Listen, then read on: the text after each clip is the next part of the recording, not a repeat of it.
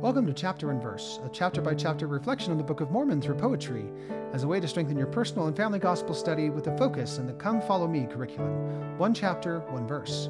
My name is Michael D. Young, and today we have a text based on Ether 7.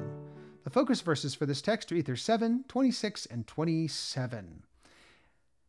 And because the people did repent of their iniquities and idolatries, the Lord did spare them, and they began to prosper again in the land. And it came to pass that Shule begat sons and daughters in his old age, and there were no more wars in the days of Shule.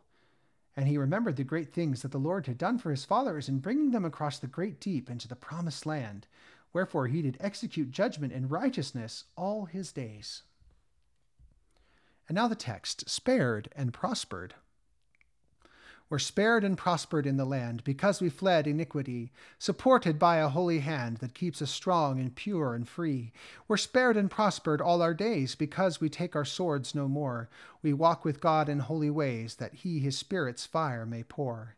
We're spared and prospered till the end because we worship only God and take the Savior as our friend to find and grasp the iron rod.